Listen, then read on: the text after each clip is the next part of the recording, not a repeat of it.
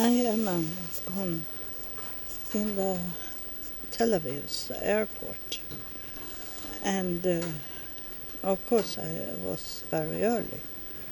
But what could I do? Um, I prefer to come to the airport and not to sit at in the inside the hotel, and then maybe get any taxi to come to the airport. It's better to come to the airport. But the taxi driver, he said he was so good to help. And he only drove me to the entry of the airport. And then he left me. And I didn't know where to go. So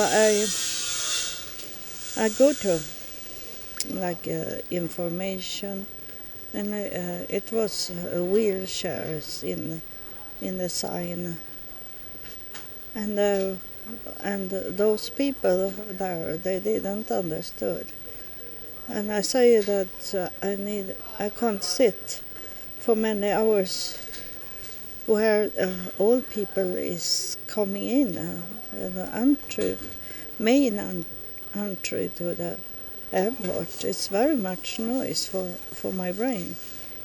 I told him that I want to go to the lunch room, I say. And he said to me, there is places where you can sit and eat, he said, here on the airport. And I'll be angry because I say I can't walk, I say to him. And he continued to say, you can walk to the restaurant and eat. But I say, I have already eaten. I want to come to lunch rooms where I can rest. And there is some to eat. And not have this noise, I say to him. But they didn't understood. So I walk away from that noisy place to sit at. Every time I sit on my own risk, that the brain can stop in any second.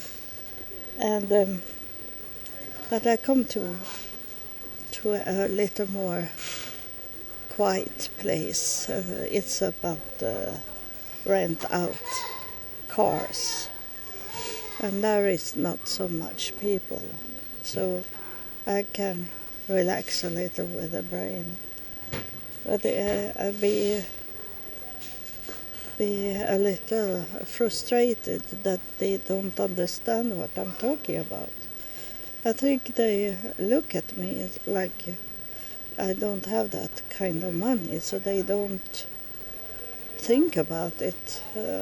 They think I mean to eat lunch, but I have food with me from the breakfast that I have eaten now.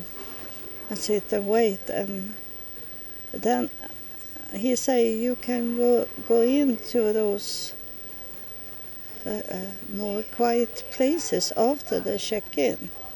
And I say it's too late, because I was talking about lunch rooms, not to eat lunch. It's stupid that those rooms are almost the same as lunch. This man speak English. That was his main language, but British. And he didn't understand, and he said, you have to go away to find you a more quiet place, he said. That was the service. And I say, I can't walk, say to him, but they didn't understand.